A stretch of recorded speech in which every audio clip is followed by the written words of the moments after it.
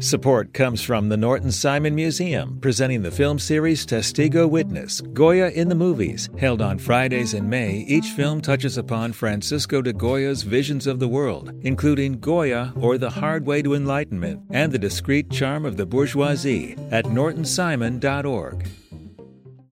Support comes from Pasadena Playhouse, presenting Jelly's Last Jam. Follow Jelly Roll Morton, the self-proclaimed inventor of jazz, in this ambitious musical masterpiece that's sure to blow the roof off the theater. Performances begin May 29th. Tickets at pasadenaplayhouse.org.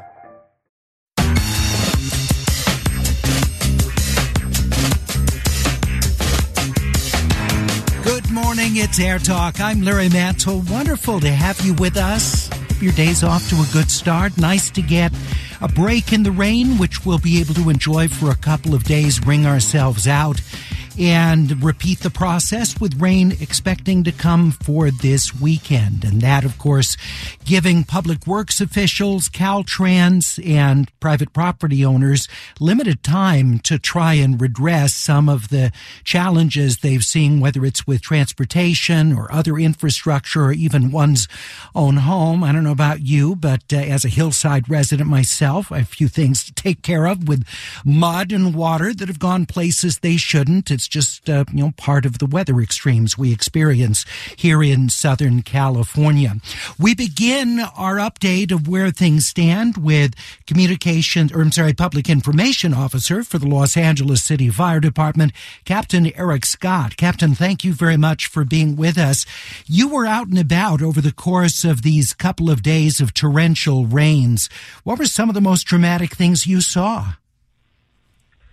Well, good morning, Larry. Yes, your Los Angeles City Fire Department's been very, very busy. We actually ran an additional 105 911 calls, and we saw quite a few things. There was, of course, a lot of road closures due to some of the roadways eroding from the rain. That's along Laurel Canyon, Mulholland Drive, Coldwater Canyon.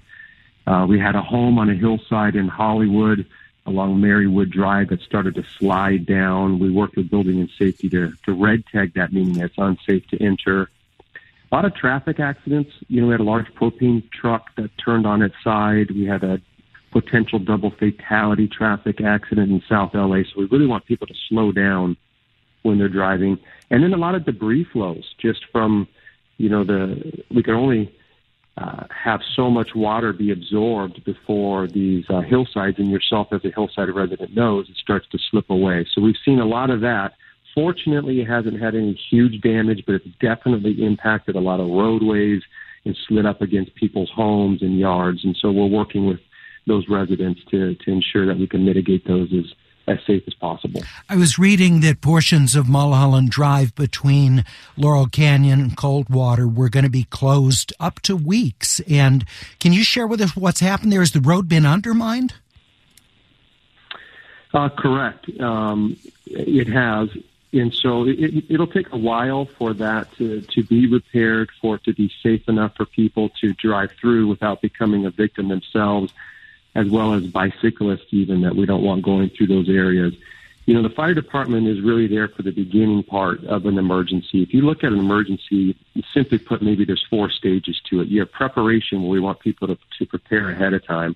Then we have the response and mitigation, where the fire department is heavily involved.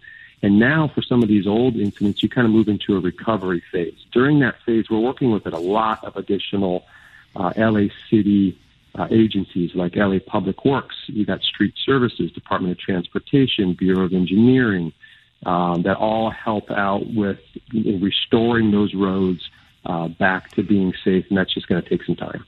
We're talking with Captain Eric Scott, Public Information Officer at the LA County Fire Department. Early on in the storm, there was the harrowing incident in Chatsworth in the West Valley, where a couple of cars found themselves in a sinkhole. 2 of the people in one of the cars had to be rescued. And how was that carried out?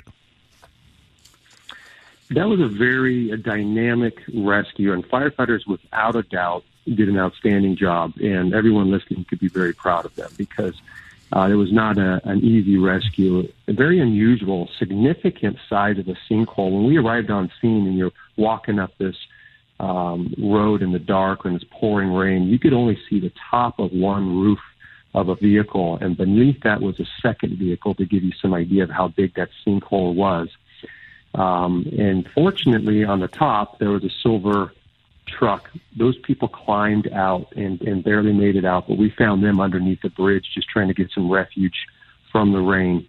But that's really where our work began, because underneath was a black sedan, and there was people still trapped inside, a 14-year-old teenager and a woman in her 30s, and they couldn't get out. And we have to be very safe and cautious. We don't want to become victims ourselves. That's not helping anyone. So what we had is a lot of water was running down this street, which was fairly steep. So that hole is beginning to fill with water. The asphalt is continuing to crack. The cars were shifting and rolling as it's continuing to erode.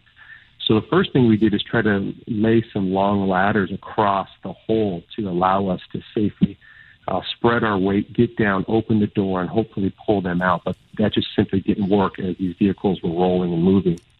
So we did what we call a high-angle rope rescue. It's very technical, but we use an aerial ladder truck. You might just see them driving down the street. It's the big, long truck. Well, we have a ladder on top of that we lower a rope and a rescuer firefighter in a harness down, opened up that door, secured those victims one at a time, hoisted both the rescuer and the victim back out to safety, and went in and did it again for the second one before they were swallowed up. So we're very proud of the hard work that firefighters did there. We're talking with LA City Fire Captain Eric Scott about some of the more dramatic incidents, obviously terrifying for the people in that car that were deep in that sinkhole.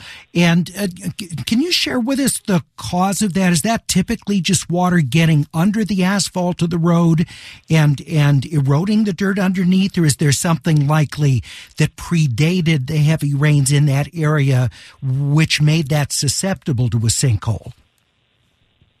That's a good question, Larry. That is part of an ongoing investigation. It certainly was eroding underneath to the extent the black asphalt was kind of like a cookie that would just crumble when it got weight on it when these vehicles came by. So we had definitely a lot of water that was churning underneath the asphalt that you couldn't see, that was eroding away. Excuse me. Whether that also would be any of the pipes underneath there. The water pipes look to be secure. There's a sewer pipe that's severed. We don't know when that took place. That's part of the investigation. But as we bring it back to your listeners, what it means to them is if you can't see the ground beneath you when you're driving, don't drive through that area. And oftentimes people will assess when they see flooding that they think is minor, that, oh, this is just going to come up a little bit on my tires, I'm safe to go through it. How should people make that determination of whether they can proceed through, say, a flooded intersection or a street that has a depression? You know, that's a good question. A lot of people are surprised to learn that we have about 6,000 to 9,000 water-related injuries that end up in death every year, 6,000 to 9,000. The scary part of that is 1/3 are would-be rescuers. So we really want people to avoid those areas. If they're driving and it's pouring rain, I know it's difficult to see, but you don't want to drive through a flooded area where you cannot see the pavement, to make it that simple. Let's say you did get stranded and your car is now moving with water. We want you to stay with your vehicle. Call 911. Know your location. People are so frantic they don't know where they are. We can't come to you if you don't know where you are. Know your location. Stay with your vehicle. Move to the hood if the water continues to rise, and we'll come and save you. Other thing is, of course, power lines often come down in the high winds, or if you have poles that are compromised by debris flows. Your advice for people about ways to avoid any contact, not just directly with the wire, but any conducting materials which could do great damage to you. You're right, Larry. Simply put, stay away from power lines and electrical wires. Consider them to be energized and potentially lethal if you see them on the ground. The water only exacerbates that challenge because it conducts electricity. So would a chain link fence if it landed on that. So we have to kind of be safe and cautious, risk versus gain, and use common sense. If it's just a down line and there's no real threatened, our friends from DWP can be contacted, and they could come out, shut off the power, and put that line back into service. If there's a threatening of life and safety, of course, that's where 911 comes in, and we'll come out with lights and sirens and mitigate that problem. Thank you so much, Captain Scott. We appreciate your talking with us about the aftermath of the torrential rains affecting a large portion of the city of Los Angeles. You're welcome, sir. Thank you. Public Information Officer, LA City Fire, Captain Eric Scott with us. Now from the Los Angeles County Department of Public Works, Communications Manager Kurjan Lee. Kurjan, thank you very much for being with us. And just share with us how the infrastructure held up with the debris catch basins and other flood mitigation measures. Yeah, thank you so much, Larry. And that was a fascinating account by Captain Scott. There are agencies throughout the region working together. In fact, LA County Public Works and the county had 700 people, crew members working through this storm.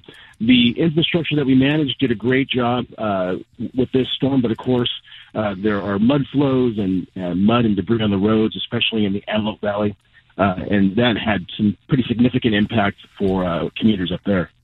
And you have the debris basins, of course, which the county manages, where you've got the very steep hills and mountains coming down to the flats of residential neighborhoods. Have those debris basins, particularly in fire areas like Duarte, been able to catch most of that runoff? They have. And so those debris basins are strategically placed in the foothills and in burn areas to capture that mud debris flow to protect downstream communities, and they've done a great job with that. But as Captain Scott mentioned, our facilities can only do so much, and so the public has a role in knowing their flood risk and preparing their homes to divert stormwater and mud away from their homes and structures and into the streets. All right. Kurjan Lee, anything else to add about the infrastructure as we prepare for the next series of storms coming this weekend? Well, the great news that we have is that we've been able to capture about 11 billion gallons of water, rainwater, for reuse for drinking water in the future. And so we have a significant role here at Public Works and in the county in providing that local water supply that offsets the domestic water that comes in.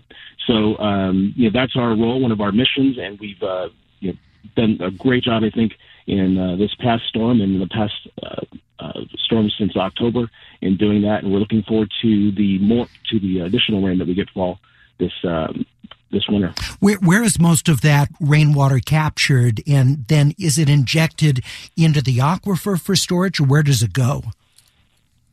Well, we manage 14 major dams in the foothills and mountains, and that's kind of a secret that most residents don't know. That water is held, it's captured and stored there, and then brought down through channels into spreading grounds. We've got 27 spreading grounds kind of strategically placed throughout LA County, and that water is allowed to percolate into the groundwater system, where it's pumped up by partners like LADWP to provide to customers. All right, very good. And how many billion gallons did you say were captured during this most recent storm? Just over 1 billion gallons. Wow. Over 1 billion gallons. So enough for about 25,000 people for 1 year. All right. Well, let's hope with the continuing series of storms that ability to capture continues. We thank you, Kurjan Lee of LA County Public Works. Thanks very much. Thank you, Larry.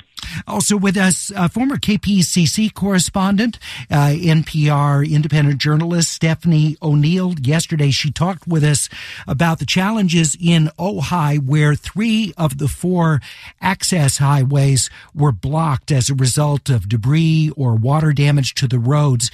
Stephanie, thanks for joining us again today. How has Ojai held up so far? Well, it's of course now the calm before the storm, literally. Things look a lot better this morning in terms of the roads, getting cleared off of the mud and some of the debris that's fallen on them, just the local roads here. As you mentioned, the 3 of our 4 main routes out are still closed. That can last a really long time. Last time that happened was in 2005. And as I mentioned to you yesterday, we had massive traffic jams once things got back to normal and people were trying to get back to work, which, this is a little bedroom community for Ventura. People work in Ventura and in Oxnard and Santa Barbara.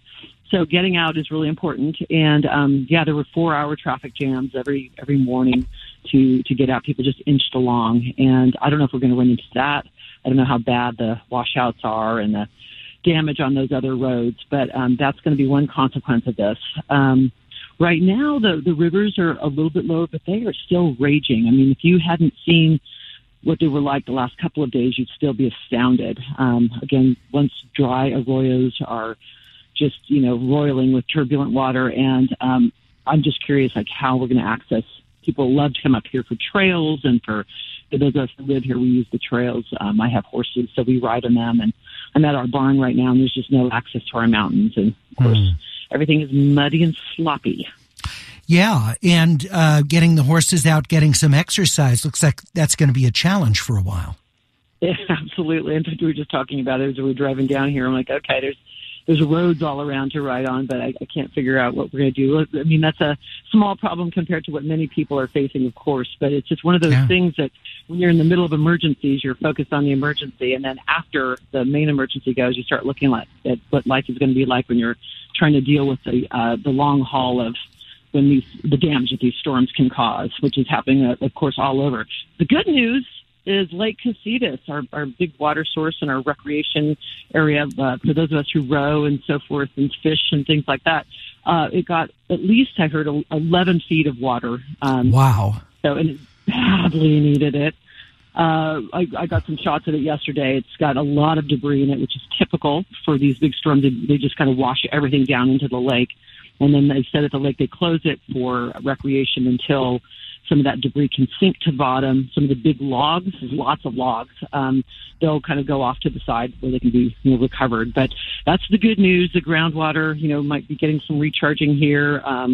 We've been in such a horrible, horrible drought. So the bright point of this whole story is that we're getting some badly needed water. And it looks like you can still get to the lake on Santa Ana Road out of Oakview, but it's of course more constricted given that 130 is closed going by, or 150, is closed going by that main route. So, and I'm just looking at traffic right now, Stephanie, and there are a couple of backup points on 33 between Ojai and Ventura, but it looks like whatever the morning rush has abated a little bit. So that's good news for people that need to commute out of Ojai to get to jobs. Stephanie, thank you so much. Great to talk with you as always, and we'll hope certainly that the weekend is not a threatening period for Ojai and surrounding communities. Thank you. Same to you and everybody who's listening. Thanks so much, Larry. Thank you. Stephanie O'Neill, independent journalist, former KPCC correspondent. You hear her reports on NPR. It's Air Talk on KPCC. We continue our program with a look at the governor's budget proposal. It's the first take on the budget. There will be a revision coming up in May, and legislators weigh in, of course. But we're going to talk about the way the governor is trying to deal with a $22.5 billion deficit in California's budget when we come back in just 1 minute.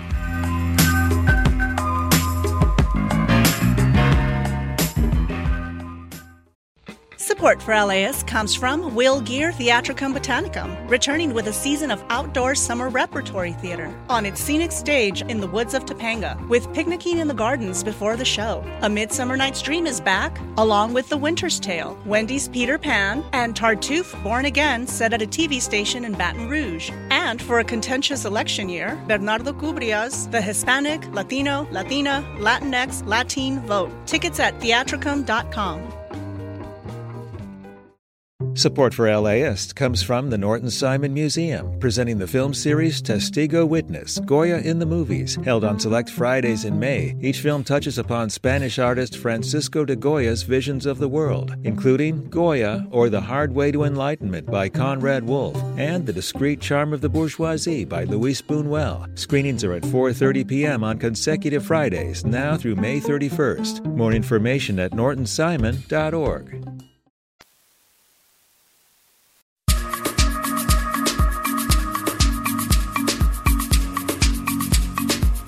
It's Air Talk. I'm Larry Mantle. Wonderful to have you with us. Coming up later this hour, the Washington Post has taken a fascinating look at federal government data on different categories of jobs, and Americans reporting how meaningful those jobs are to them and the degree of stress that they have in doing that work.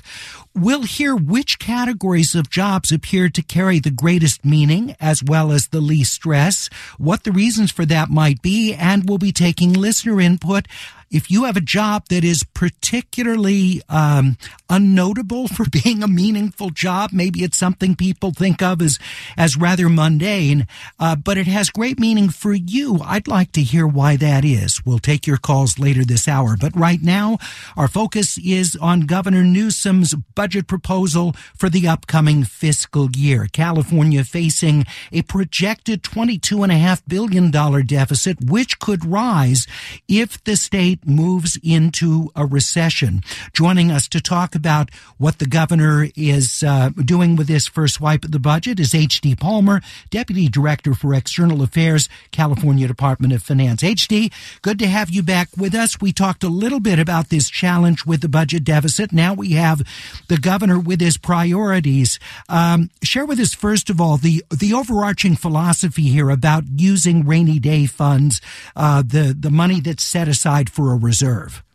Sure, and good to be back with you, Larry. The overarching philosophy, at least in terms of the January budget, is that the governor wants to protect those programs that he believes are the priorities of the state and solve the estimated $22.5 billion shortfall through a balanced approach using different manners of closing the gap, such as delaying some funding, using different fund sources other than the state's main source, the general fund, and other ways to close the gap without, at this point, having to resort to drawing down or tapping into the reserves that we have built up over the years. And there's a reason for that. And the governor talked about it in his press conference yesterday, which is that the issues that have caused the revenue drop that you and I discussed last week are still there. We still have volatile conditions, whether it's the inflation rate, whether it's what the Federal Reserve is going to do to potentially increase interest rates further, the always out there threat of the volatility of the stock markets. All of those things could still affect our revenues and our economy as we go through the spring. So the governor said, as a second resort, when we get to our revised budget in May, we'll consider looking at the reserves. Right now, we don't want to use those as a first resort because if and we hope this doesn't happen, conditions get worse than we project are right now, we may then have to tap into those reserves as well as use some of the budget closing solutions that he put on the table yesterday. Conversely, if conditions do in fact improve, then we won't have to tap into those reserves. They'll be available, and we won't necessarily have to go forward with all of the budget proposals that the governor has put on the table now. But the governor felt that given the volatility in the economy and volatility in revenues that still exist, it was prudent to hold off at this point on proposing to tap those reserves until we see what the economy looks like in May. So let me just go through some of the highlights here. Nearly $109 billion allocated for K through 12 education and community colleges. The governor said that would be the highest per pupil funding total in state history. Also, universal transitional kindergarten to all California 4-year-olds would continue. The expansion of free health care to undocumented residents, efforts to deal with homelessness and to launch the care courts would continue, and court-ordered treatment for Californians with mental illness. That would all continue. But then you've got some environmental cuts, which have already been criticized by various advocacy groups, including the cut in the subsidies for electric vehicles. Share with us why the governor is cutting back on that at the same time California has this aggressive mandate about the sale of electric vehicles. Sure. And I think one of the things to bear in mind when we're talking about specifically on the climate proposals, Larry, is to look at what we've done over the past 2 years. If you look at the last two budget acts in 2021 and 2022, they allocated $54 billion over 5 years to advance the state's climate agenda. This budget proposes to sustain 89% of those investments, about roughly $48 billion, and continue to make priority areas that are furthering our world-leading advancements in combating climate change.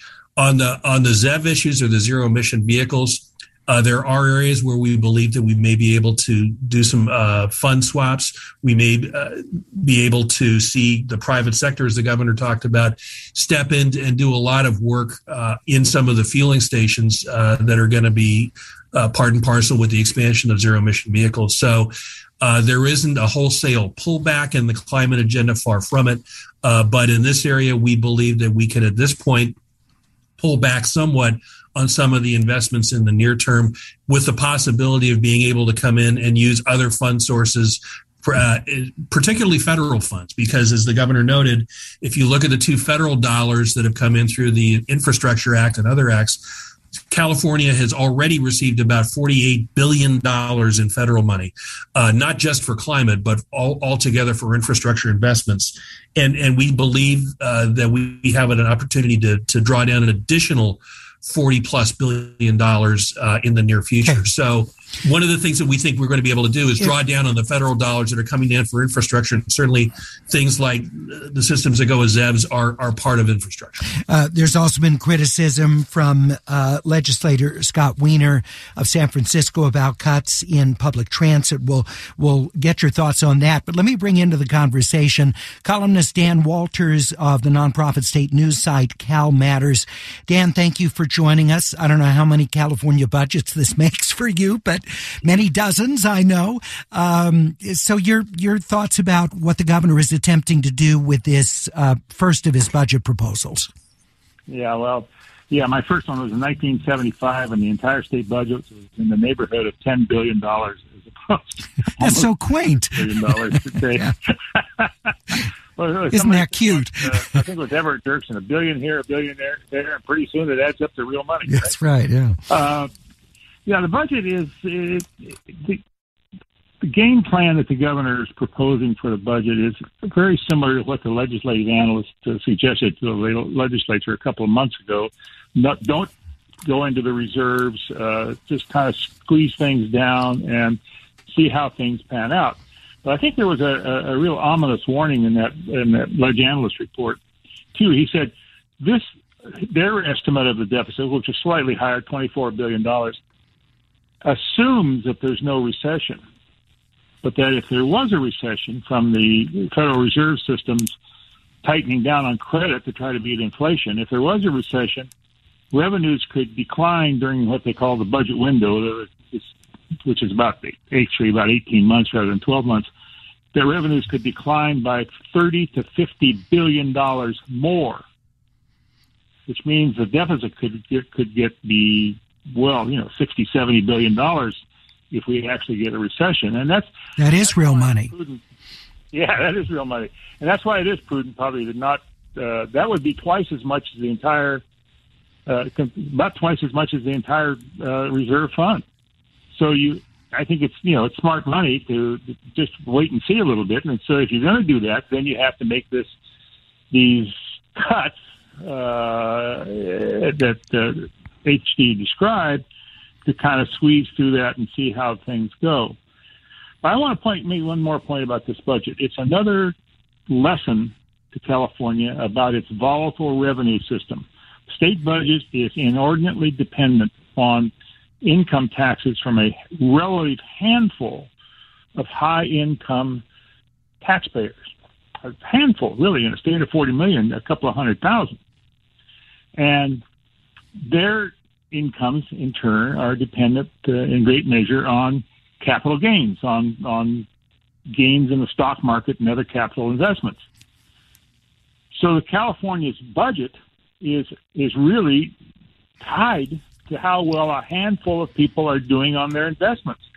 That's a dangerous thing because you try to make long-term spending commitments, but the revenue volatility just kills that if you get even the slightest hiccup in the economy. And the governor made that point yesterday. In fact, he started out his whole presentation with a chart on the volatility of capital gains.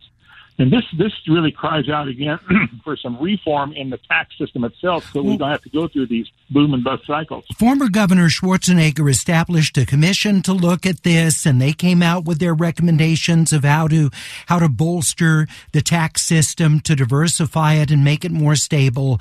And it was just shot down right out of the gate. So who are the stakeholders who don't want to see the system changed? I think a lot of it is ideological. If you were to decrease dependence on rich people for your budget, that smacks of, basically helping the rich at the expense of the poor. So there's an ideological opposition to doing what would be required to make the revenue system more stable. And that means not taxing the rich people so much as taxing the middle class more, maybe. And so this is why this thing gets shot down all the time. There's just no political appetite for doing that. And yet, as time goes on, the state becomes more and more and more and more dependent on taxing a handful of rich people, some of whom are leaving the state because of that. I understand how you can dumb down the rhetoric on that and say, we're not going to decrease what rich people pay and end up taxing, middle income earners. But it is, in fact, the people who pay the most because of the swings in revenue aren't the rich people.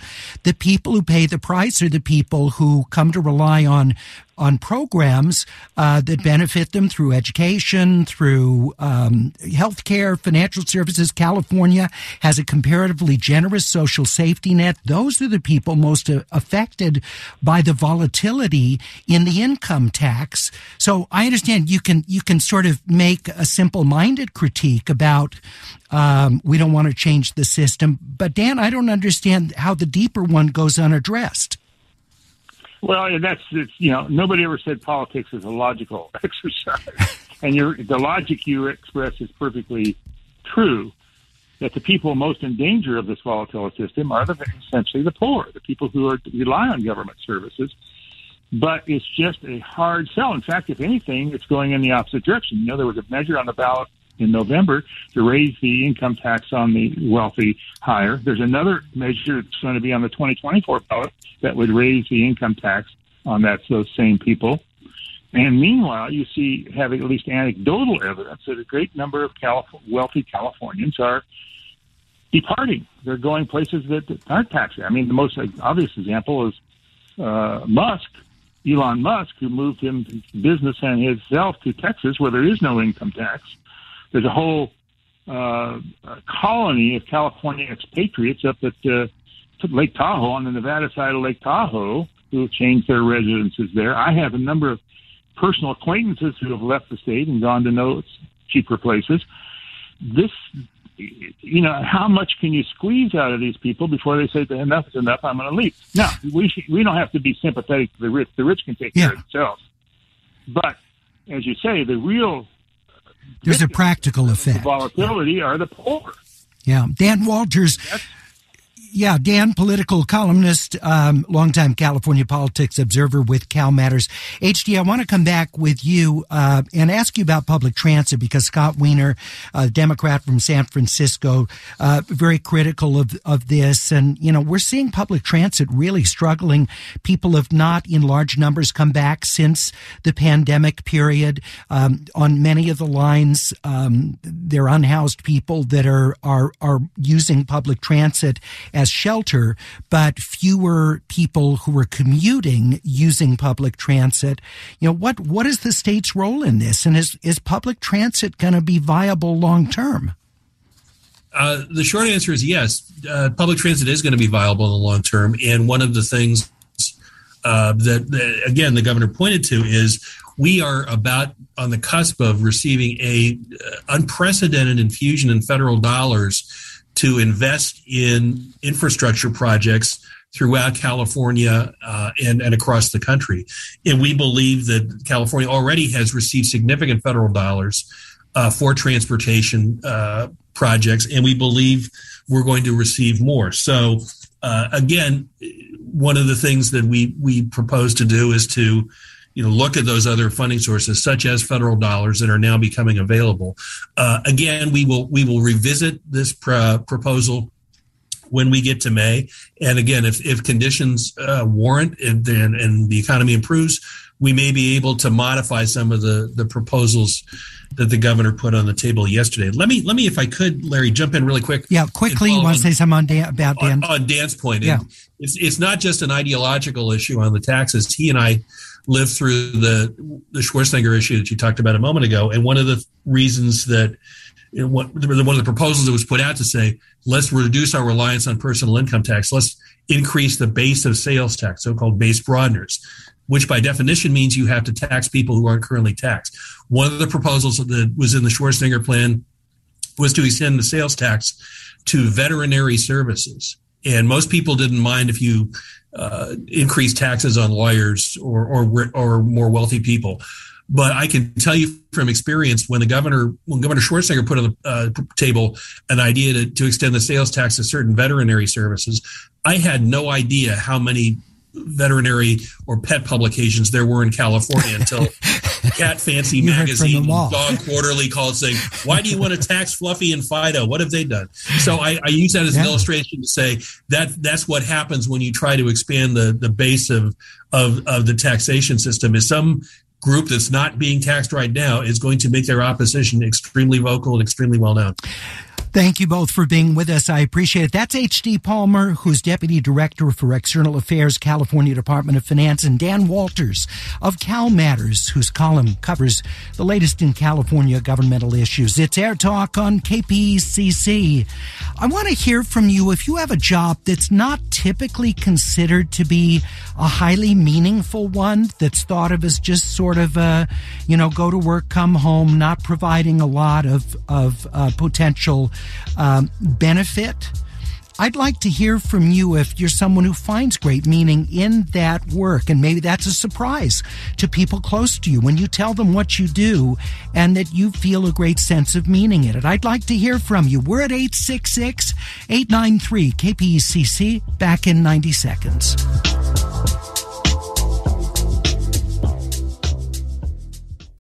Support for LAist comes from Will Gear Theatricum Botanicum, returning with a season of outdoor summer repertory theater on its scenic stage in the woods of Topanga, with picnicking in the gardens before the show. A Midsummer Night's Dream is back, along with The Winter's Tale, Wendy's Peter Pan, and Tartuffe Born Again, set at a TV station in Baton Rouge. And for a contentious election year, Bernardo Cubria's The Hispanic, Latino, Latina, Latinx, Latin Vote. Tickets at theatricum.com. Support for LAist comes from the Norton Simon Museum, presenting the film series Testigo Witness, Goya in the Movies, held on select Fridays in May. Each film touches upon Spanish artist Francisco de Goya's visions of the world, including Goya or The Hard Way to Enlightenment by Conrad Wolf and The Discreet Charm of the Bourgeoisie by Luis Buñuel. Screenings are at 4:30 p.m. on consecutive Fridays, now through May 31st. More information at nortonsimon.org.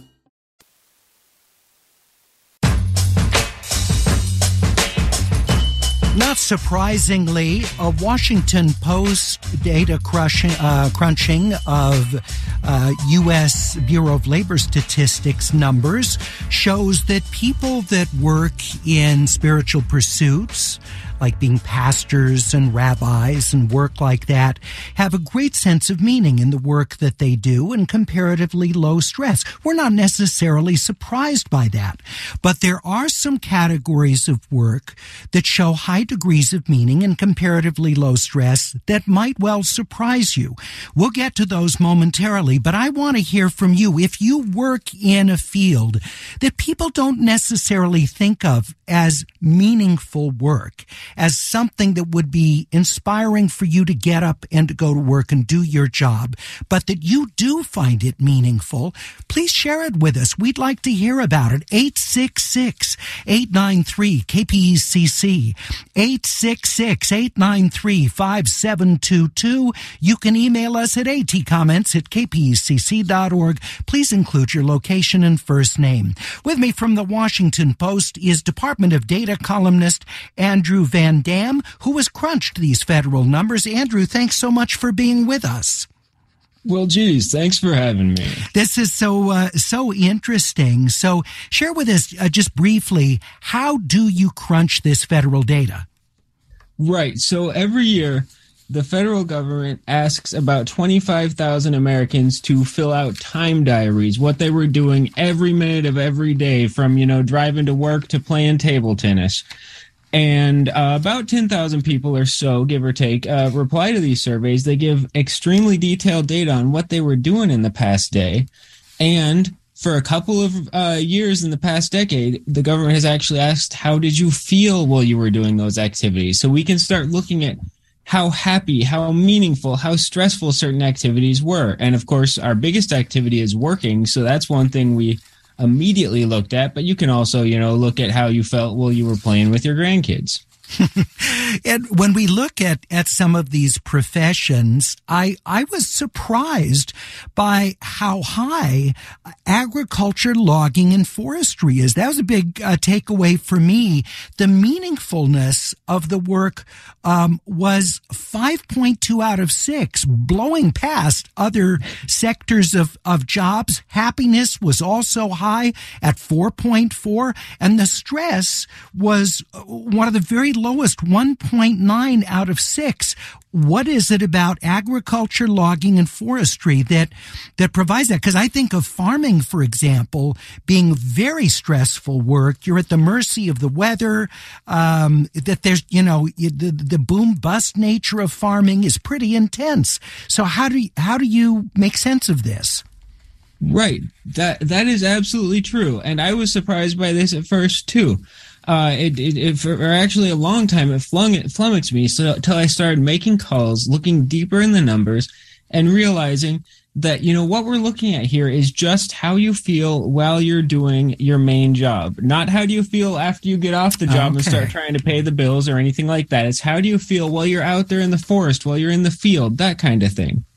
That makes me realize something else. Yeah. That really the biggest driver of this, of your happiness at work, is often context. It's what you're doing and where you're doing it, not necessarily what your job is specifically. And the context of being a logger or the context of being a farmer is outdoors. It's physical activity. And we know from other happiness research that people are often extremely happy, when you're outdoors, whether it be recreation or work or while you're doing physical activity, typically exercise. Well, and the other thing with logging, obviously loggers, they're working in beautiful environments, these spectacular forests, but it's extremely dangerous work. I think it's, one of the top categories for injuries on the job, and it's grueling. And as lumberjacks get older, it can be, much more difficult dealing with the aches and pains and physical demands. Nonetheless, the work clearly makes people doing it happy. Right. And I think that comes down to the day-to-day thing, because logging, yes, it's one of the 3 most dangerous jobs on the planet, along with fishing and roofing, I believe. But we're asking how they're feeling while they're doing the job day to day. We're not asking them to step back and reflect on the odds of getting injured during your career. So unless the government happened to reach out to this poor logger on the day when he cut off a finger with a chainsaw, or she, then they're going to be reporting based on the quotidian experience of the job, the day-to-day grind, which for a forester, for a logger, means you're out there in the forest.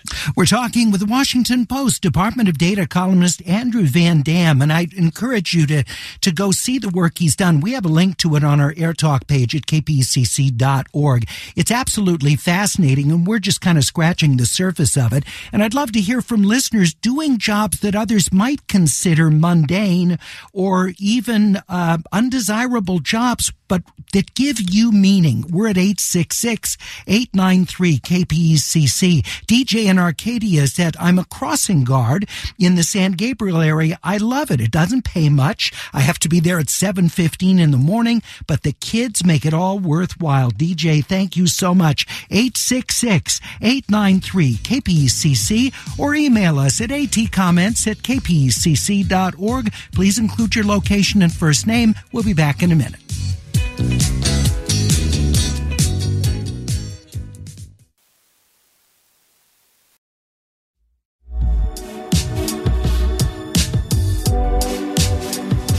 It's Air Talk. I'm Larry Mantle. Great to have you with us as we're talking about jobs that might not seem to be deeply meaningful and rewarding, but are to the people who do that work. We're talking with the Washington Post Department of Data columnist Andrew Van Dam, who's crunched these federal numbers.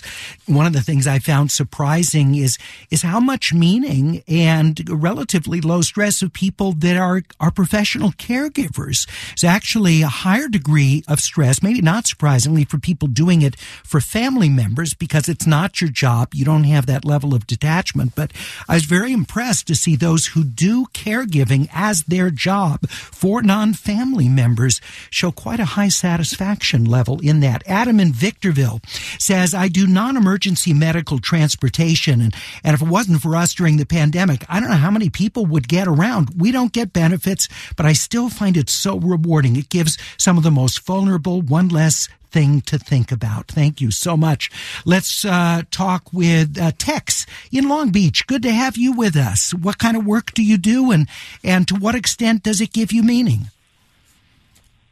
I'm a truck driver. I've been driving trucks for a little over 10 years, 11 years now, and I love being a part of the process. I love being a part of people getting their food, getting their products, getting the things that they need. I enjoy being a part of a wider industry. For every truck that you see, there are thousands of people that have made that happen, from manufacturers, mechanics, customer service, the drivers themselves, and the people that make the components of the trucks that make them work and go. Tex, you should be a spokesman for the trucking industry. That was beautiful. That was, and true. Yes, that's a great point. So does that help you when you're dealing with rude and dangerous drivers and all the stresses that I know come with being a professional driver? It does. It does, because the one thing about it is you're driving not just for yourself, but for someone else as well. So, and I know that a lot of people don't understand what's going on with the truck. They don't know how heavy you are. They don't know what it takes to make you stop. But I do. So therefore, I try to get ahead of the curve. And not that they don't aggravate me, but we're talking about maybe 30 seconds of aggravation and 8 hours of sitting in my truck listening to you on a daily basis and just really having a peace of mind going forward. And so it keeps me pretty calm. Tex, thank you so much. And a wonderful reminder for us to be thinking about all the trucks that are on our local roads, about the important service they're providing for all of us in doing it. Tex, thank you very much. Wonderful to have you with us. Let's talk with Kevin in Santa Monica. Kevin, what's the work you do and how does it give you meaning? So the work I do is with people who are experiencing homelessness or those who are looking for work. I work for an organization that helps people find jobs. So we match people either with no experience or experience with justice involvement, so people who've been in prison, and we help them find jobs based on their experience. It helps me find meaning because LA obviously has a major homelessness crisis, and we are kind of mitigating that by the work that we do here in our office. Yeah, I'm not surprised the work we do valuable because we are in Santa Monica and it's kind of a high dollar area, but we're mitigating homelessness one by one and helping people find self-sufficiency. So, Kevin, that's terrific. I'm not surprised you find that deeply meaningful, because I can't imagine how good it feels when you have a client who you've helped get a job who's come through such difficult circumstances in one's life, and then the job being such an essential component to turning it around. Kevin, thank you. I appreciate it very much. Let me share some others. Felicia in South Pasadena says, I work in retail sales. I work with a lot of older ladies who are widowed and retired. They come to me like therapy. It's a nice way to get instant gratification, making someone's day. Felicia, thank you. That's wonderful to hear about. Kathy in Highland Park says, I'm a dog walker. It's meaningful to the dog and the owner. It was an essential service during COVID, so we were allowed to go outside while others were quarantined.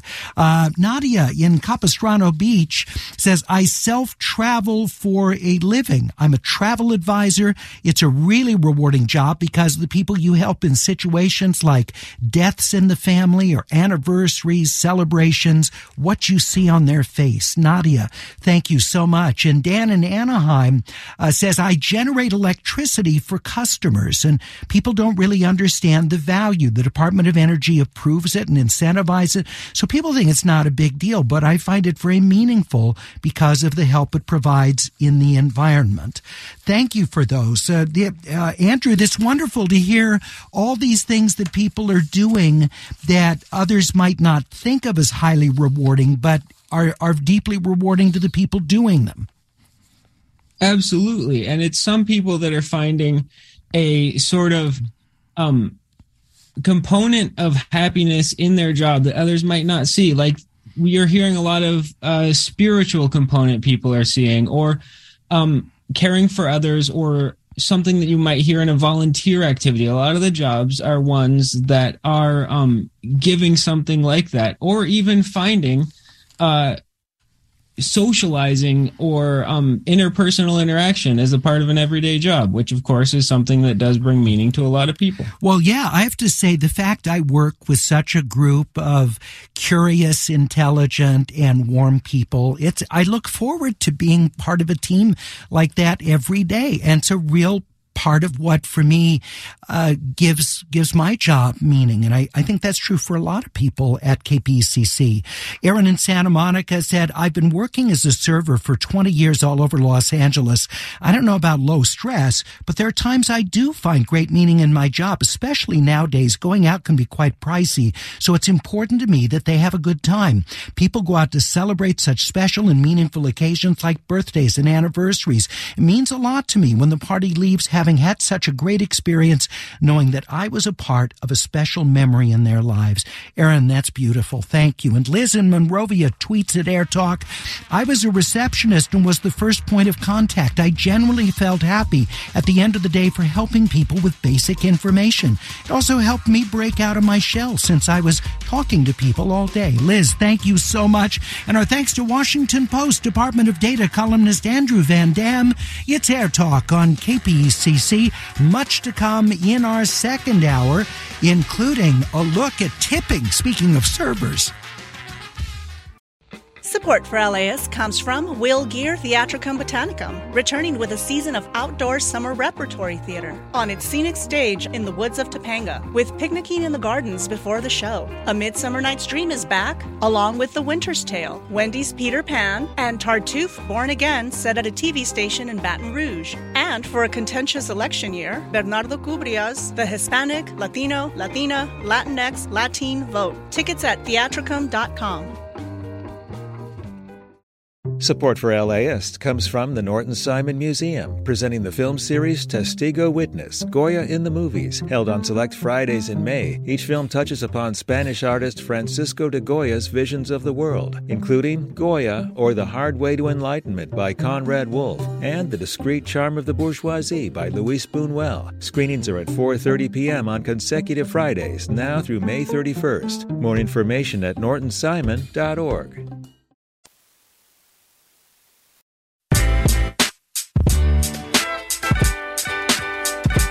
Good morning, it's Air Talk. I'm Larry Mantle. Wonderful to have you with us and to be able to share some good news with you. Tickets are going on sale in less than 2 hours for our 21st Annual Film Week Academy Awards preview. Tickets will be on sale and will be at a brand new venue just across the street from where we've spent the last few years with our Film Week preview. We are going to be at the historic Orpheum Theater on Broadway in downtown Los Angeles, right there in the heart of the historic theater district. The Orpheum Theater, an even bigger venue for our Film Week Academy Awards preview. We look forward to seeing you there. The event will be Sunday afternoon, March 5th. You'll want to get your tickets now. We want to see a big turnout for our annual event. We get all of our critics up on stage, and they take us through all of the films of 2022, the top movies in their view, what they think is likely to win, and the films that they think should be recognized by the Academy. Again, and the date of our Film Week Academy Awards Preview 21st Annual Event, the Orpheum Theater, downtown Los Angeles, Sunday, March 5th, afternoon event. Tickets are available at kpcc.org/events. That's kpcc.org/events. Tickets go on sale at noon today. Make sure that you get yours and join us at the Orpheum in just a couple of months. Well, we turn our attention now to immigration and asylum here in the United States, where, of course, there had been deep concern about what's happening along the U.S.-Mexico border. Last week, President Biden said the U.S. would immediately begin turning away Cubans, Haitians, and Nicaraguans who crossed the border from Mexico illegally. The Biden administration is using Title 42, a federal law that allows authorities the power to deny entry of people that could spread a communicable disease. Under former President Trump, Title 42 was put into effect as a way of turning people away at the border during the pandemic. Title 42 is also in place for Venezuelans attempting to enter the U.S. since October 2022. That's led to a dramatic drop in Venezuelans coming to the southern border. We're going to talk about where things stand with the U.S. Supreme Court consideration of Title 42 and what's happening for those attempting to gain asylum in the United States. Joining us is Drexel University Professor of Law, Anil Kalhan. Professor Kalhan, thank you very much for being with us. First of all, where do we stand on the legality of Title 42 being used even after we're past the height of the pandemic? Well, Larry, thank you for having me. So the legality questions are somewhat complicated in the sense that there's two parallel tracks of litigation going on, and as you mentioned, the Supreme Court. So on the one hand, the Biden administration, after really dragging its heels to end Title 42 and using it and in some ways extending it in April of 2022, did try to end its use altogether. And when they did so, a number of Republican attorneys general went to court to say that they couldn't do that they had to leave in place the Trump administration's initiatives, which the same group of attorneys general has done on a number of immigration policies from the Trump era. Then separately, you had a lawsuit brought by immigrants' rights advocates challenging the legality of Title 42, and a district court judge in Washington agreed with those advocates that the underlying policy itself was unlawful. That is the order that the Supreme Court has now blocked. So they've agreed to hear this case, but in the meantime, the lawsuit by the Republican states attorneys general has prevented the Biden administration from ending this policy. So it remains in place. The Supreme Court might or might not ever rule that the policy is legal. They might agree that it's illegal, but in the meantime, the Biden administration can't end it. Well, we had the highly unusual dissent jointly issued by Justices Gorsuch and Brown-Jackson, in which they essentially said that we understand that there's a practical problem with ending Title 42, but it's not the court's job to solve that problem along the border by upholding something that wasn't really intended for this specific purpose. And so I wonder how this splits the conservatives among the justices as well, because they do have this practical consideration, which the Biden administration is, of course, highly conscious of. They're concerned what happens post-Title 42 at the border because they have the mechanism now. They wouldn't if it's rescinded. And you've got people for whom, they're deeply concerned about the limbo in which those seeking refugees find themselves. So how does the court sort of navigate the practical versus the specific legal issues? Yeah, the dissent by Justice Gorsuch was a remarkable one. I think his exact words were that this is not, or to paraphrase, is that this is not, the border crisis is not a public health crisis, right? It may be that we don't take a view on what the right response is at the border, but this mechanism is a public health measure, Title 42. And I think just to step back, I think it's useful to go back to 2020 when the Trump administration instituted this measure to sort of really get at some of what you're saying. So when the Trump administration initiated the use of Title 42, and Title 42, just to sort of to explain what it does, it authorizes public health officials to suspend the introduction of persons or goods into the United States when there is a communicable disease in a foreign country that poses a serious danger, right? So, of course, COVID poses a serious danger, but it's not meant to be. When this law was passed in 1893, it was initially framed as an immigration measure to allow suspension of immigration. When it ultimately passed, there were senators who were concerned that this was somewhat pretextual and said, well, we don't want this to be framed in terms of immigration because, of course, if people who are non-immigrants, who are U.S. citizens, are coming to the United States, or people who they might as well also raise public health concerns. So this law was passed, and it was never actually used for 130 years.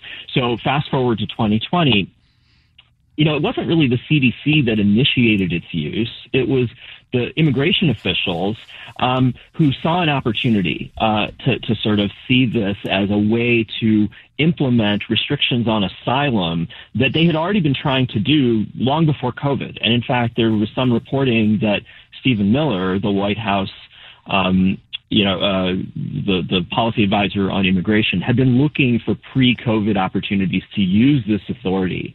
So while they restricted people who were coming from Mexico by land and Canada by land without documents and used this to expel them, other people were freely traveling, right? And so when the Biden administration came to office, it unlike some of the other Trump-era policies, it kept this policy in place, I think, really in part for what you're saying. There's sort of a practical, seen as a practical way to deal with a border crisis. And so it really, and in the meantime, a number of politicians, both Republican and Democratic, came out in support of its use. And I think that the unfortunate thing is that when the Biden administration then ultimately decided this is something we want to end, they made their lives a little bit more difficult for themselves because they had effectively validated its use in the meantime. So, the irony of Title 42 is that nobody really thinks of this as a public health measure. Yeah. Not at the beginning and certainly not now. Of course, opponents don't. They've always claimed that it's pretextual.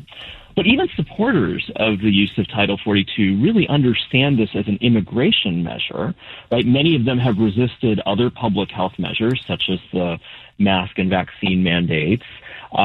Back in 2020, in fact, the immigration agency, there were calls to reduce detention populations for public health reasons, and the immigration officials in the Trump administration resisted that, even as they were using Title 42. Yeah, Professor Callan, so I wanted to ask about what was announced last week, where now, for those seeking asylum, they're supposed to do it in the country where they currently reside, not come to the U.S.-Mexico border to do that. So how does that then change this process? So there are multiple things in the Biden administration's announcement from last week. And so what their ultimate goal really seems to be is to reduce the incentives and reduce the number of people who are crossing at the border itself, right? So they created these legal pathways for people to apply if they have a sponsor who can provide financial support in the United States. There will, with a numerical cap, allowing, and with some disqualifying criteria, allowing people from Nicaragua, Cuba, and Haiti to apply for parole, which is a mechanism for people to enter for a limited period of time. it's not a substitute for asylum. I think that's the important thing to recognize. Asylum, people have the right to apply for asylum under U.S. and international law, and the right not to be returned to places where they may seek persecution. So these legal pathways that are created, and there's precedent in what the administration did for Venezuelans and for people from Ukraine, and they're laudable. There are going to be a lot of people who won't qualify, won't have a sponsor, who can't really afford, due to their circumstances, to stay and will feel compelled to leave. And if they make their way to the United States, obviously most people will prefer to apply legally and come through legal avenues. But if they're forced to come unlawfully, then you have Title 42 waiting there and the potential expanded of other mechanisms to prevent them from applying for asylum. So it is the policies they're initiating is trying to sort of do both of these things, that, create legal pathways while simultaneously lowering the hammer more aggressively on people who do make their way to the United States. Well, and I thought I heard the president say that you'd be disqualified if you didn't apply in your home country and you try to come into the U.S., present yourself at the border, that was disqualifying. Did I hear that correctly?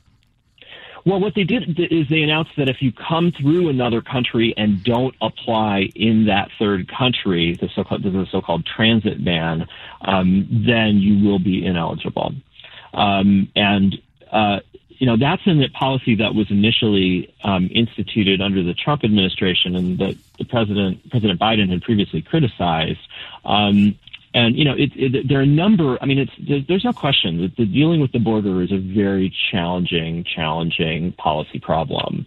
But I think the unfortunate piece of this, and including the measure that you've identified, is that it really does reinforce some significant portions of how the Trump administration restricted access to asylum for people, which again is a legal right under U.S. law and international law. We'll continue our conversation on Title 42 and the methods by which people coming originally from Venezuela through other countries or originally from those other countries, how they go through the process of seeking the asylum status here in the United States. We're talking with Drexel University law professor Anil Kalhan. We'll soon be talking with the Coalition for Humane Immigrant Rights Director of Legal Services, Carla Navarrete, and we'll be talking with Pomona College professor Miguel Tinker Salas, who'll be sharing with us a bit of the history behind immigration to the U.S. and how Title 42 and the current procedures fit into that history. It's Air Talk on KPCC. We'll be back in just 1 minute.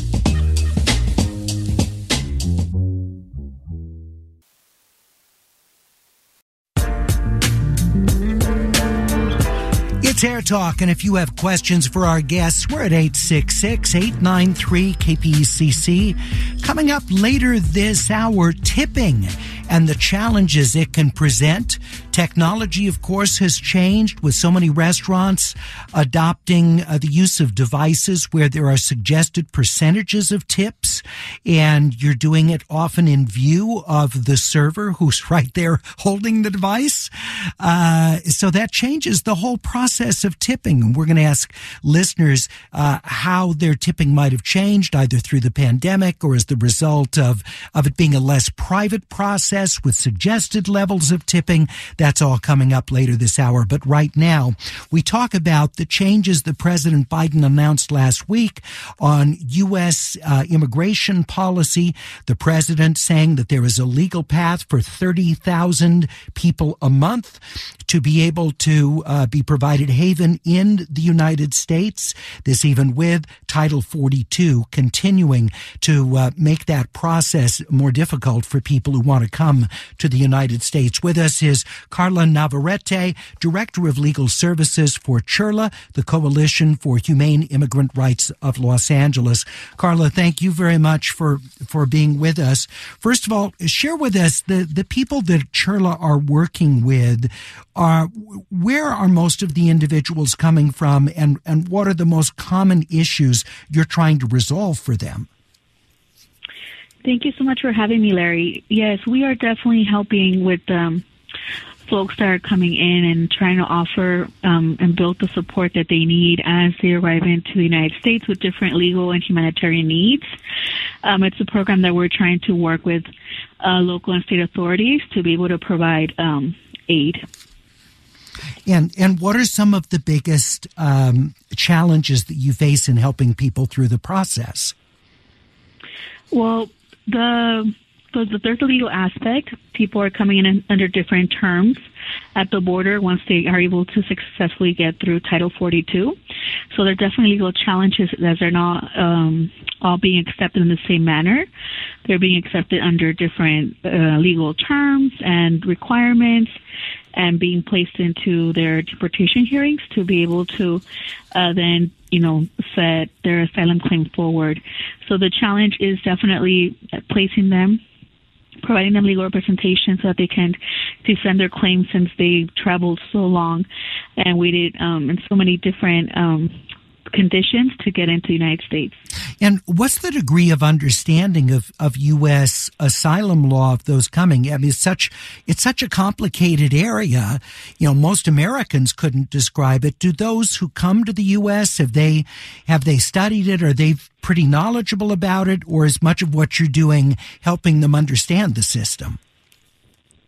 Well, the basic understanding is that people are leaving for a reason, for a prosecution, running for their lives, running to just be in a safer place. So they understand that concept for sure. But then all the technicalities of when and to file, how to file, and what qualifies you into asylum, which is the protected categories, and then the PSG, the particular social groups, that's when it gets complicated and way over their head. And that is why we, have to try to connect them to legal counsel, because otherwise they really have no chance of really moving their cases forward. And Carla, for those coming from Venezuela, what are the biggest drivers in that movement? Can you repeat the question? Yeah, what are the biggest drivers for people out of Venezuela coming to the United States? Rivals, you said? Drivers. What are the biggest things that are pushing them out of Venezuela? Yeah. The push factors. Yeah, I mean, definitely, Venezuela's been in a different chaos and different political situations. Most people just simply cannot live there anymore. Some of them are tied to economic refuge, but given the political climate in the country, right? So they become hungry because the government in that country does not allow them to do A, B, C, and D. So it's a mix of both political and economic needs, right? Protections, and that is what's driving entire families through the Darien to come over here into the U.S. and file their claims.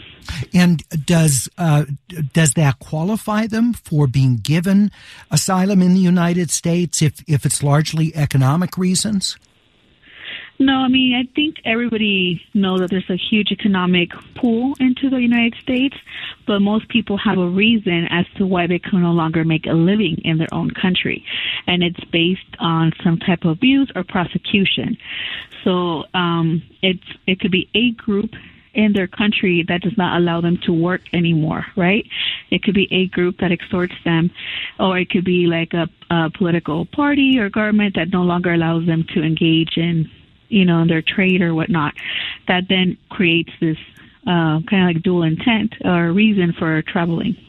And so when you're working with people who are coming from Venezuela, they're perhaps coming through another country, what are some of the things that you counsel them about? And if it's largely economic reasons they're coming, what do you tell them in a case like that where they may not qualify for being given asylum? Yeah, I mean, I think different folks take it like in different manners. Like, well, I'm just here I'm realistically to do what I can do in the time that I'm here and kind of like move forward.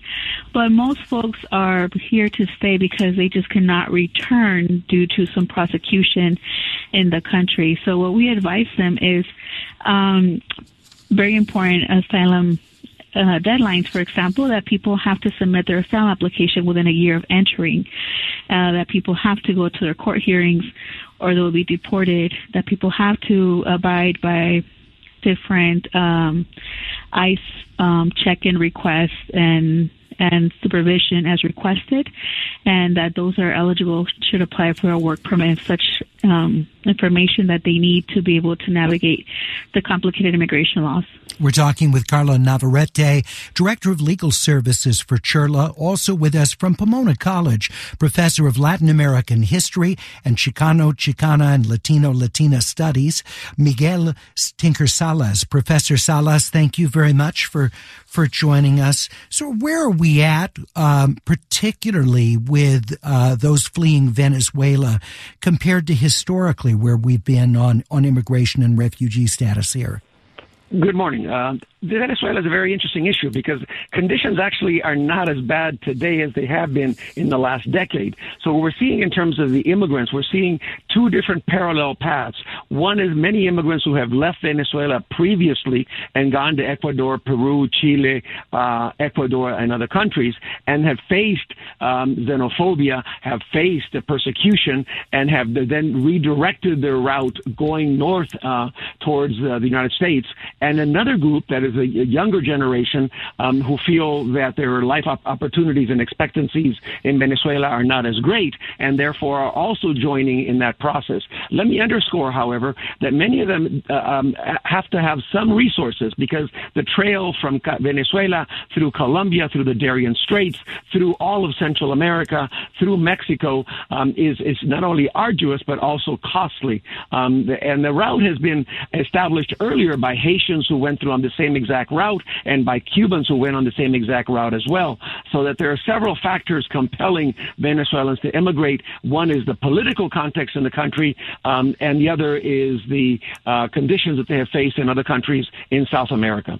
I was watching a CBS News interview along the border on the Mexican side, and there was a small group of Venezuelan men who were awaiting word on Title 42. This was before the Supreme Court allowed 42 to continue. And one of the men was asked, well, what do you think is going to happen if 42 is struck down? And he said, well, I think you're going to see Venezuela just, coming to the border, essentially that it would be a mass exodus. Now, that might have been hyperbole, but your thoughts on to what extent Venezuelans would want to come to the United States, relocate here, if the avenue was open?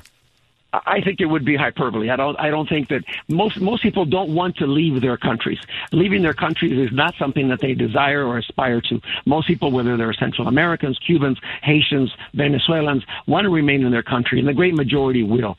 So I don't think that we're going to see just simply this notion of an invasion has been projected by many conservatives that Latin America is going to invade the U.S. And this is a long-term discourse that goes back to Samuel Huntington and the Hispanic Challenge. It goes back to William Colby, the CIA director, saying that the Latin Americans were going to invade the U.S. It wasn't true in the 70s and 80s, and it's not true today. Obviously, there is very important conditions in Latin America that are causing this migration. The reduction of poverty we saw in Latin America in the early 2000s and 2010s has been pushed back beginning in 2017 and then worsened tremendously by the pandemic, affecting countries like Cuba, Venezuela, Nicaragua, and Haiti. But it also affects other countries. The elephant in the room is Mexico. The numbers of Mexicans coming into the U.S. has continued to tick upwards in the last few years. So it's a much broader context of a Latin American diaspora and not just the Haitian, Venezuelan, Cuban, or Nicaraguan diaspora. Professor, do you have a sense of where the $30,000 a month that the president said would be the limit stacks up to compared with how many people are actually applying? Eric in Pomona tweeted that question to us. Probably your neighbor there in Pomona. Do you know how that 30,000 compares? Well, but it flips the issue, because if you go back to Emma Lazarus, who said, "Give us your huddled masses yearning to be free. Give us your tired, your poor." Now we're saying you have to have a valid passport. You have to have a sponsor in the U.S. You have to have some resources. So we're basically privileging a segment of the society that has access to those resources and can actually come north. That's the irony of this issue. So you're allowing 30,000. Initially, it was 30,000 Venezuelans. Now it's 30,000, including Haitians, Nicaraguans, Cubans, and Venezuelans. So again, it flips the issue on its head. They're going to be people who have access to resources, have access to sponsors, have family in the U.S. already. So it undermines the whole notion of send us your poor, your tired, your huddled masses. But doesn't U.S. policy, because of the need for sponsorship and things like that, weight toward those of having somewhat more means anyway? Isn't that pre-existing? It is pre-existing, but the issue that won't address the issue at the border. My point here is that the issue at the border has much deeper roots into Latin America. Latin America is only expected to grow this year 1.4%. The pandemic took a multi-dimensional impact on the society, on the culture, on the economy, on education, on social services. So it's affecting the entire region. That's why I said that the issue we're dealing with is Venezuelans, Haitians, Nicaraguans, and Cubans, but we're not dealing with Mexicans. We're not dealing with Salvadorians, Hondurans, and other Central Americans. So I think that we need a more holistic approach. And what's really missing here is comprehensive immigration reform. Until we get comprehensive immigration reform, we're going to be dealing with this issue piecemeal. For Nicaraguans today, Venezuelans tomorrow, Haitians today, Cubans tomorrow. When do we deal with comprehensive immigration? Thank you so much, Professor Salas. Very good to have you with us today. That's from Pomona College, Professor of Latin American History and Chicano, Chicana, and Latino-Latina Studies, Miguel Tinker Salas. Our thanks to Carla Navarrete of the Coalition for Humane Immigrant Rights of Los Angeles, where she directs legal services, and Anil Kalhan, who is Professor of Law at Drexel University. Coming up on Air Talk, I want to hear from you how your tipping practices has changed in the past few years. Now, with digital devices at many restaurants, where you're tipping often in front of the person who serves you with a suggested tip right in front of you. Might be different levels. Nonetheless, you're doing it as a more public act. Has that had any effect on what you tip? And if you're someone who works in wait staff, I'd be interested in hearing how you've seen tipping change among your customers. 866-893-KPECC. That's 866-893-5722. We'll be back in just 90 seconds.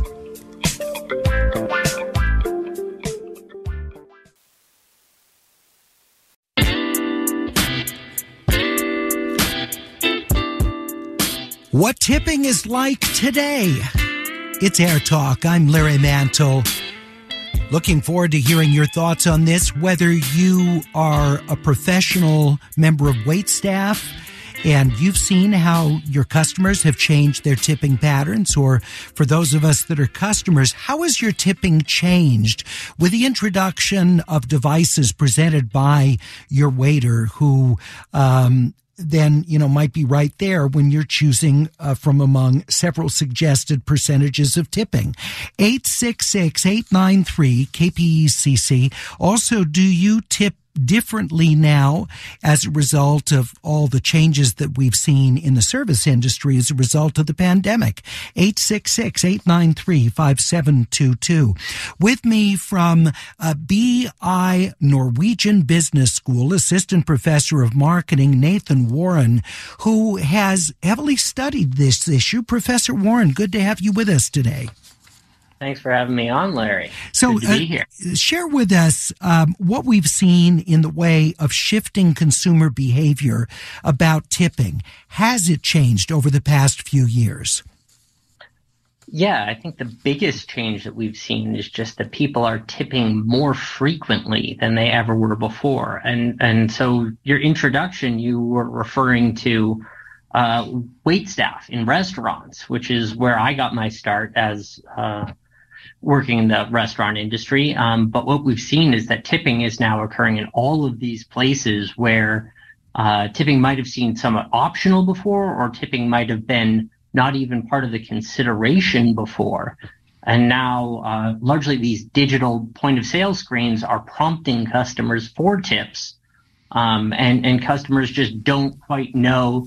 There's no script for it. There's no norm for it. So nobody really knows what they should be doing. Well, there are times there'll be something that'll ask if you want a tip, and you don't even understand, well, for who would be the employee that would be getting this? I mean, it's easy at a restaurant or you're in a coffee place, the tip goes to the staff, including the barista. But there are some other times where, people will ask about a tip, and it just seems odd. And do we know why this is happening? Yeah. So I think there was a few scandals a couple years ago with some of these digital apps that were hiring gig workers, and it turns out that they were actually pilfering quite a number of the tips and not giving them to the workers. So that's kind of a close to home example. But a more kind of one that's been really confusing me that I haven't wrapped my head around is a number of donation platforms have started asking people for tips. So if I'm going online and, NPR doesn't do this, but if I go on to NPR and say, I want to give you a donation, I say, hey, I'll give you $15 a month, and I click go, and then you ask me for a tip afterwards. I'm first baffled with, what is the tip for? I just gave you a bunch of money. And then my next question is, where does this tip go? And so that's just this baffling practice. I've seen it on a few political donation campaigns, and a number of fundraising platforms have started to introduce tipping also, to varying degrees of kind of transparency about where those tips go. Ruth in Long Beach says, I've become a much more generous tipper. I've learned to always pay in cash because a lot of restaurants don't give the tip to the waiter directly. My minimum tip is $5. I give 25 to 30%. People work so hard for those tips. Ruth, thank you very much. William in Garden Grove says, I went to a restaurant and asked the waitress about tips, and she said, we don't get the tips anyways. That's terrible. William, thank you for sharing that. Peter in Pasadena says, I was a waiter for 5 years. TIP is an acronym for to ensure proper service. At sit-down restaurants, we need to be able to tip independently at the beginning because then it can influence the server's service. I think that's the key. Peter, thank you very much. I don't see that catching on, but that's an interesting thought. Let's talk with Adam in Atwater Village, Los Angeles. Adam, please share with us your thoughts about tipping today. Adam, are you there? Okay. I am, and good morning. Good morning. Yeah, please share with us your thoughts about tipping. Tipping has obviously changed a lot, and I'm a little bit older today, but back when I was a teenager in my early 20s, I worked at the Coffee Bean and Tea Leaf and received tips, and it was an unexpected and very welcome surprise coming from working in a bike shop where they didn't really do tipping. Yeah. And so that's carried with me through my life where I've valued being able to give tips to people. And I've always tried to drop money into this little tip jar at the side of everywhere I go and tip well at restaurants. But the digital systems, they feel a little bit impersonal. And oftentimes in the most recent years, I've felt that they are, that they've put like predetermined percentages that are maybe higher or lower than what I might like. So I typically carry around a couple of $2 bills in my pocket and drop those into the tip jar and go about my merry way. Adam, I appreciate it. Yeah, I agree with you about it feeling less personal. I don't think it affects how much I actually tip, but Professor Warren, I do think that to me, something is lost, but it's like so many things. You're getting a degree of convenience, particularly for stressed wait staff that don't have the degree of help that they used to. So I'm sympathetic to that. And the digital device, I'm sure, helps them save time and save a trip. But it does feel less personal. What do you think? I completely agree. I think that there's definitely two things we need to consider. One is the employees that are working in these places they are not being particularly well paid. They're not being treated well, particularly during COVID. And so there's a whole need to really address the needs of these service workers. And I think that the increased tips that we're getting through these systems is kind of a bad way to address an underlying problem that's really not being otherwise looked at. But the other piece on the customer side is that we keep almost forcing customers, tricking them into it, guilting them into paying tips that they don't want to give or that they used to feel good about. Right? The gentleman who just called, he said he enjoyed tipping. Yeah. But a lot of times in these new digital tipping things, people aren't enjoying it as much. It's no longer feels like a choice. It no longer feels generous and altruistic. It just feels like you've been forced and tricked into it. And it just makes the whole experience unpleasant. What does research say about the privacy or public nature of tipping? You know, when others have access, you know, beyond the restaurant or server to see how much you've tipped, how does that affect what people give? Yeah, so I'm actually working on that research right now. And so there's not a clear answer to that question, right? We don't know exactly what observation during tipping is going to do to tip percentages. There's some indications that when an employee watches a customer select a tip, the customer will tip more. Other people have shown that maybe if I've got a business person, if I'm going out to a business lunch or I'm on a date, I might try to impress the person I'm with by tipping more.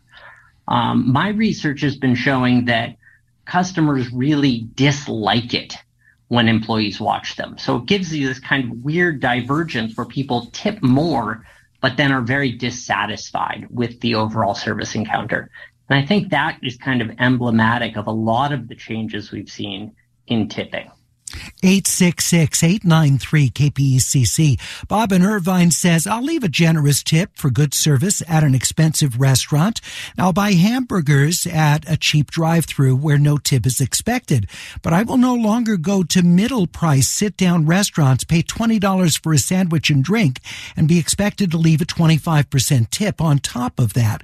Wage inflation is the problem. Ultimately, it will hurt workers. That's Bob in Irvine. Let's talk with Harris in Woodland Hills. I understand you're a professional driver for Uber and Lyft. What's your experience with tips? Well, my experience with tips from 5 years ago until now is that I get tipped maybe 1% of the time. And I've driven over 10,000 people, and I've been tipped 1% of the time. That includes Starbucks employees I take home. That includes waitresses I take home. That includes strippers I take home. And none of them will tip the Uber driver. So as I hear that there is now an increase in people tipping, it is not trickling down to Uber drivers. And unlike all those other service employees, I'm having to pay to maintain my vehicle on top of all of this. I've had people vomit in my car that do not tip me. Well, and they may be so out of it they don't even think of it. But Harris, you know, it's a little surprising now that there is the ability to tip in-app, which makes it more convenient for people that are calling Uber. But you're saying people don't even take advantage of that convenience. Well, it's buried in the app. It is not right in your face like at Starbucks. And it hasn't changed anything. So it just mystifies me how Uber drivers are not in the mix of other service workers. Yeah, Harris, okay, you know, it's funny because it seems to me when I use Uber that at the end of the drive, there's a pop-up about, you know, your rating and tipping of the driver. So I'm surprised. That's so unfortunate about the incredibly low rate of tipping of people you're driving. That's Harrison Woodland Hills. And ironic is he's saying all these people who rely on tips for their income don't tip him. 866-893-KPECC, or you can email us at atcomments@kpecc.org. Ambu in Newport Beach says, I don't mind tipping, but I don't like the pressure of being compelled to tip. If it's well-deserved, I want to tip. If it's not deserved, I get resentful. That's Ambu in Newport Beach. Let's see, who else do we have? Brizana in Pasadena as an ex-waiter. Service has changed entirely. I find it insulting when the receipt has the % suggestions. I want a tip, but sometimes feel obligated even when it's bad service. So I just do 15% usually. That's Brizana in Pasadena. 866-893-KPECC. I want to hear from you, whether you're a professional who relies on tips or simply the customer. How is your tipping process and the level of your tips changed in recent years? 866-893-KPECC. You can also email us at atcomments@kpecc.org. Look forward to your calls in just 1 minute.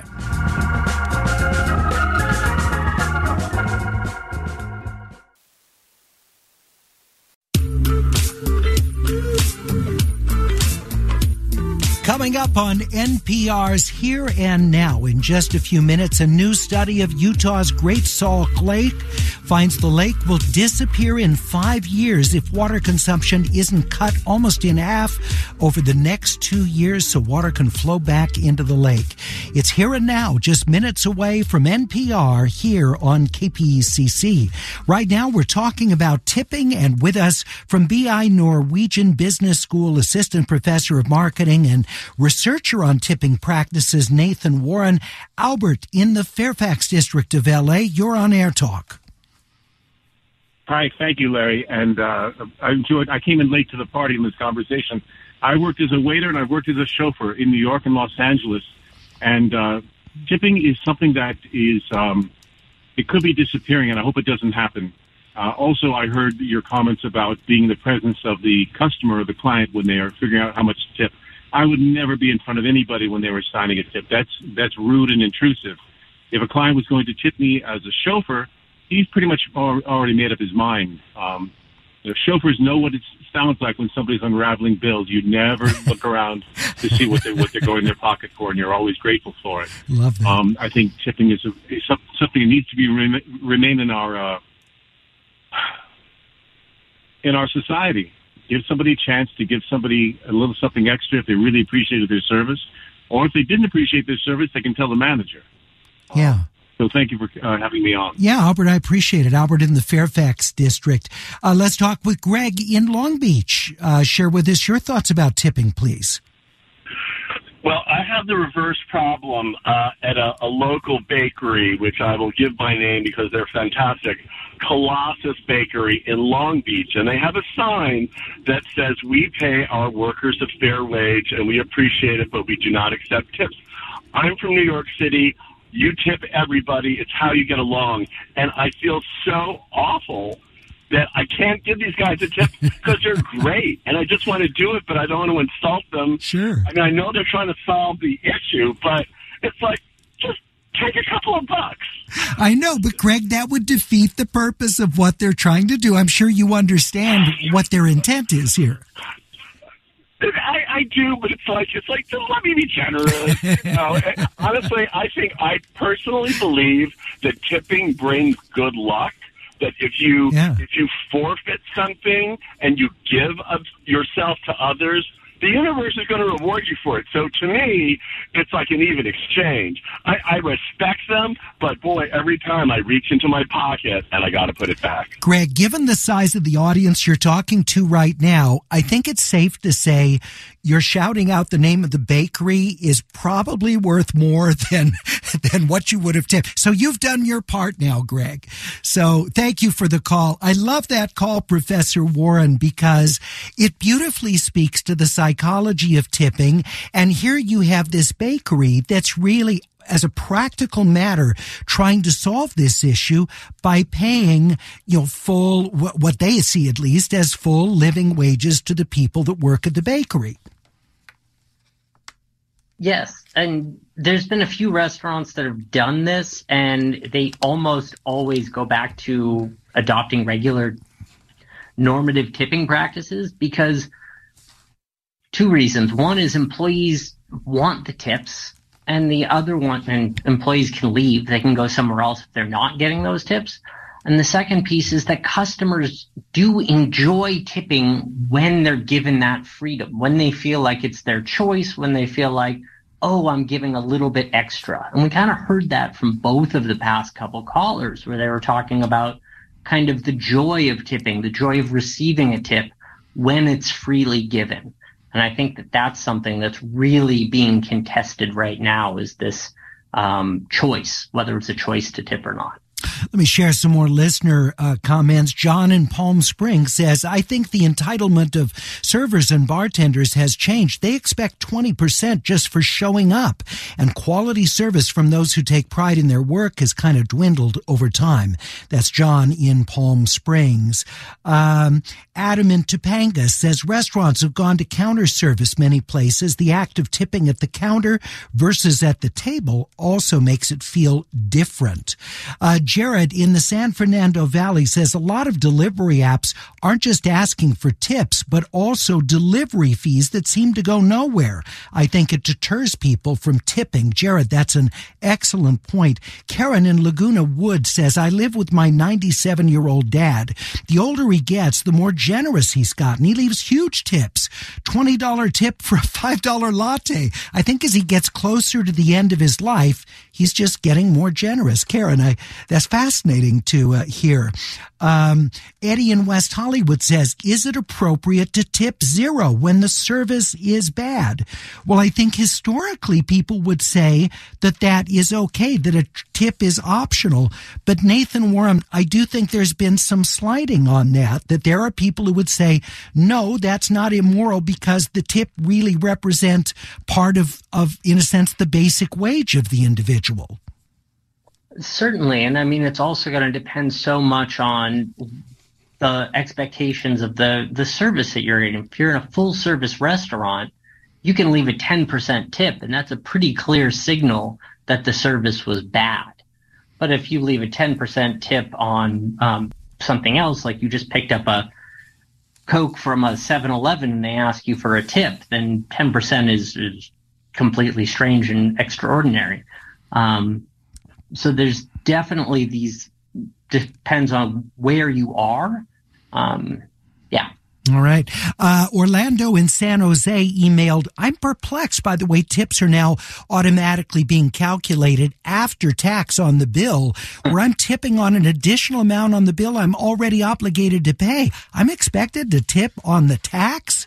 When I do tip, it's always cash, never on my credit card. Yeah, Orlando, my understanding is that the tip is supposed to be figured before taxes added onto it. You're not tipping to the government because they levy a tax on the meal that you've enjoyed. But there are places, and this is a mix, I've seen this, Professor, some places will do what I think is the proper calculation before the tax is added, but others just include that as well. Certainly. So that's historically, you should not be tipping on the tax. And now restaurants and these new platforms are frequently adding the tax in before they calculate the tips. It's a way for them to make more money. Why wouldn't they do it if people aren't paying attention? There's an even more kind of almost evil practice I've seen a couple of tipping platforms do, which is that they'll charge everyone a flat fee, like an 18% tip. Yeah. And then as you're checking out, they'll ask you for another tip on top of the 18%. All right. And so you'll have already paid 18% as just part of your fee. And then they'll ask you for another 15 to 25%. Wow. Hey, thank you, Professor Nathan Warren of BI Norwegian Business School, where he's assistant professor of marketing. Great to have you with us. There's so many callers and comments I didn't have time to include. Thank you for making them. I promise you I'll read them, even if I don't get them all on the air. From all of us at Air Talk, have a terrific rest of your day. Here and Now from NPR is next.